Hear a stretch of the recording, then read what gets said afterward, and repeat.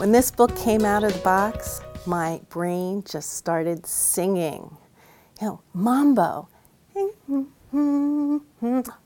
But this is a biography of Tito Puente, who gave us the mambo rhythm. Did you know that?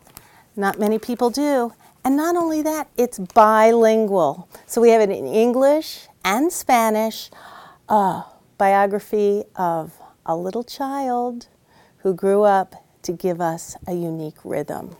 And that's Tito Puente, Mambo King, written by Monica Brown and illustrated by Rafael Lopez. And when I was thinking about biographies, what do you know about basketball? Did you know that the University of Minnesota has the YMCA archives? So we have the original documents from the gentleman who created the game of basketball.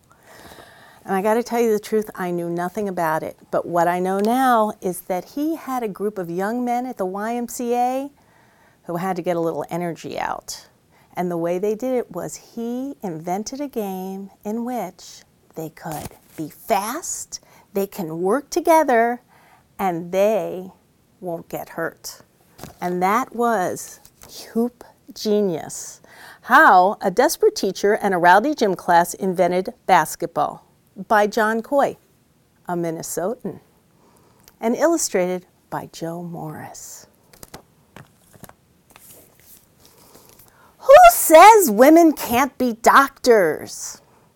This is the story of Elizabeth Blackwell, the first doctor. Now, if you go to a doctor, you don't think much. Is it a guy? Is it a girl?